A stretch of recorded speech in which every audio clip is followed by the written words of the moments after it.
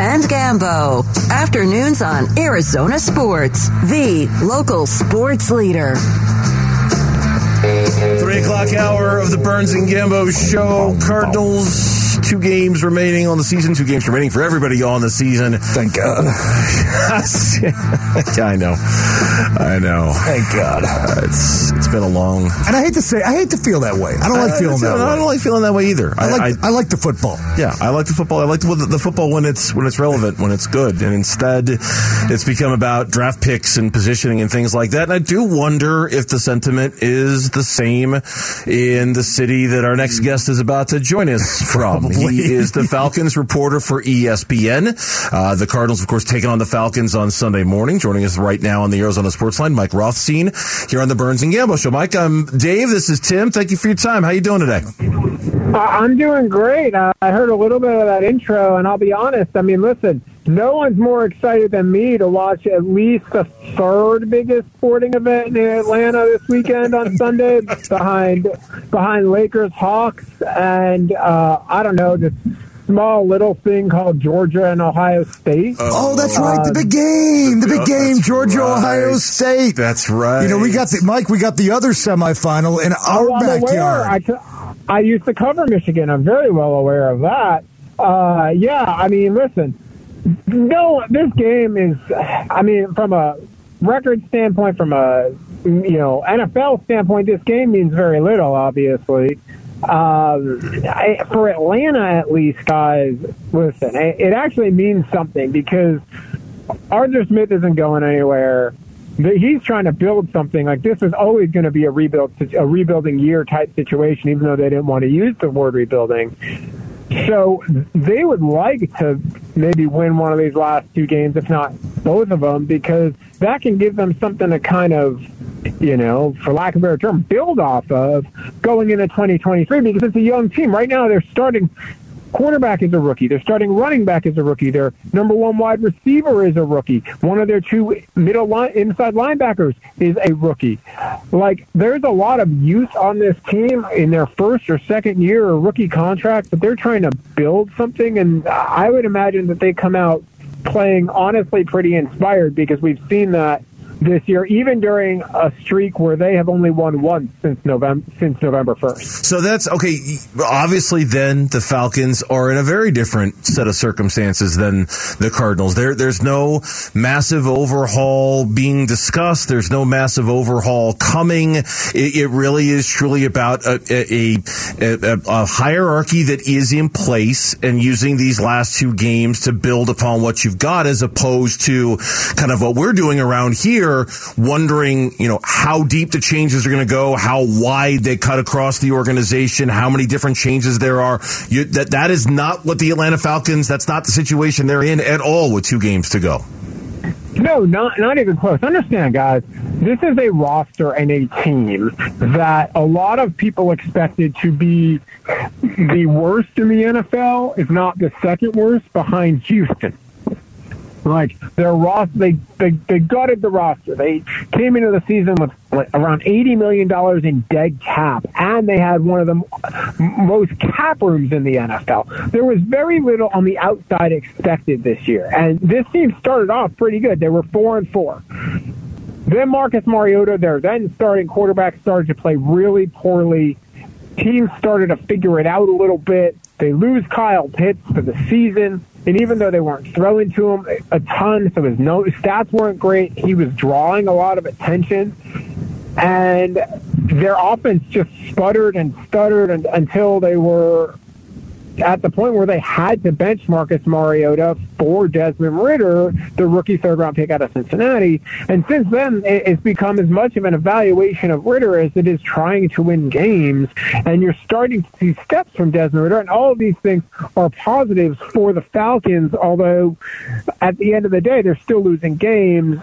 But again, this is a team that a lot of people thought was going to win 2 or 3 games this year, and they've won 5. So, and, they, up until last week or 2 weeks ago, they were potentially a playoff team because the NFC South is atrocious. Yes.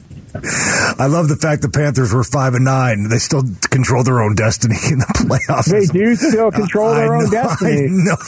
Hey, listen, I loved you mentioned the leading receiver being a rookie. You're talking about Drake London. I loved him at USC. He's having a monster year. He's caught 61. They've targeted him 101 times. He's going to remind fans of the Cardinals of a guy who used to play here for a long, long time, Larry Fitzgerald. He's that big. He's that good. Let me ask you. Those are lofty comparisons to Fitz. Yeah, that's like he's big and physical. I don't know if I go that far. Yeah, he reminds me of him. Listen, I'm not putting him in the Hall of Fame yet, like Fitz, but he reminds me of that. Just a big, physical, skilled wide receiver in that mold. Hey, I'm just giving him a compliment. I'm giving him a compliment. He's not there. No, listen. He's not there yet. He's not even Julio Jones yet. Julio Jones is a top 5 receiver all time. Exactly. Listen. Here's the deal. If Drake London ends up being 75 to 80% of Larry Fitzgerald or Julio Jones, the Atlanta Falcons are going to dance their way from Flowery Branch, where they practice, right down 85 to Mercedes-Benz Stadium over the next decade. Yeah. Because that means they got a guy who's a Pro Bowl receiver multiple times. Yeah. Drake London's pretty good. He has to work on some fumbling issues. That he fumbled once in 3 years at USC, or 2.5, because he got the ankle injury that ended his last season. He's fumbled 3 times, and all in critical situations this year.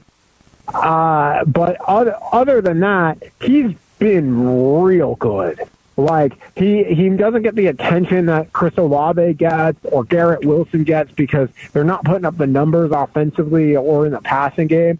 But this guy is what they wanted in terms of a receiver, and you can tell he can play. I told you he was real good. Anyway, hey, Desmond Ridder. It's been a small sample size in the NFL, obviously. Sure. But from what you've seen, I guess it's really kind of a 2-part question. Do you see potential quarterback of the future, and what do you think the organization sees in Desmond Ridder as they kind of watch this guy? Yeah, I'm going to say to be determined. I think on both counts, right? From an organizational standpoint, the sense I get from talking with people in the building, publicly and privately, is that they have a lot of hope with Desmond Ridder. They believe he's got a chance. And I think what they saw in week 1 of him starting against the Saints to week 2 of him starting against the Ravens, again, you're putting him in 2 hostile road situations. And they saw real growth there from him. And the thing that they're really big on is that operationally, they're not having a bunch of false starts. They're not having a bunch of, got to take a timeout to get a delay a game. And he's operationally running things really well. I saw a lot of progress, I thought, from him against the Ravens. Because here's the thing, he's lost both of his starts, but they were in the Ravens game. They convert a 4th down early that Drake London fumbles. That changes the game. And remember, there's only 1 touchdown score between both of those teams. They also got the ball on the 1, and there was an intentional grounding call that might be the worst intentional grounding call I've ever seen called against Desmond Ridder. And I've covered football for 20-plus years. So that was the first thing. The second thing was a lot of people, I think, would be talking differently about Desmond Ridder. Drake London, again, doesn't fumble when they're driving down late against the Saints to possibly get a game-tying field goal or game-winning touchdown. They get a 4th down conversion, and then Drake London fumbles it again in a really difficult situation. So, I think that would change some of the conversation around Desmond Ridder. I like what I've seen so far, but he's also hasn't thrown a touchdown pass in 2 games, but he also hasn't thrown an interception either. His completion percentage is getting better. There are still some mistake balls that he's throwing. There's still a lot he needs to learn. Early in games, he's struggling early in games. Like, he's getting off to slow starts. He's making some bad decisions early in games, taking sacks. It seems like he needs time to get comfortable in a game. Yeah. But once he's gotten comfortable in a game, you're starting to see some of the things that you're like, maybe. Right, like, I'm not ready to say, okay, he's their starter. Like, right now, if you ask me today, what do I think they need to do? I think you basically find you don't take a quarterback to me right now early in the draft. You find a veteran that you feel like good about, and say, okay, Desmond Ridder, veteran X, you two are going to compete. And your hope, obviously, if you are the Falcons, is that Desmond Ridder wins that job and wins it comfortably. But you have that veteran there in case it isn't there and it doesn't work. And you can at least say, okay, we can maybe win 7 games, 8 games with this veteran and show progress. And then you need to figure out the quarterback situation after 2023. That is what I would do right now if I were Arthur Smith and Terry Fontenot. But I am neither one of those guys. My paycheck definitely tells me that. Clearly. Mike Rothstein, ESPN Atlanta Falcons reporter, our guest here on the Burns and Gambo Show. Thank you, Mike. We appreciate it and enjoy covering the third biggest game in Atlanta this weekend. We appreciate it. Oh, man, there's going to be, guys, there's going to be plenty of empty seats available if anyone wants to fly from Arizona or, I don't know. Appreciate are you offering to let us stay at your house while we're there? Is you offering the guest room too, Mike, or are we good? You can have the non-existent guest room if you want. My balcony is very, very comfortable, especially because it's been like 20 degrees outside. Thanks, Mike. Brother. We appreciate it. Hey, no problem. Have a great New Year, guys. Yeah, you too. Mike Rothstein, ESPN Atlanta Falcons reporter, who, by the way, if the season were to end today, the Cardinals have the 4th pick in the draft. The Falcons have the 6th pick in the draft. And there's Mike Rothstein telling you that he doesn't think they would necessarily take a quarterback at number 6, which is interesting because the Cardinals, if they're in a trade down situation, you start looking at quarterback needy teams behind them.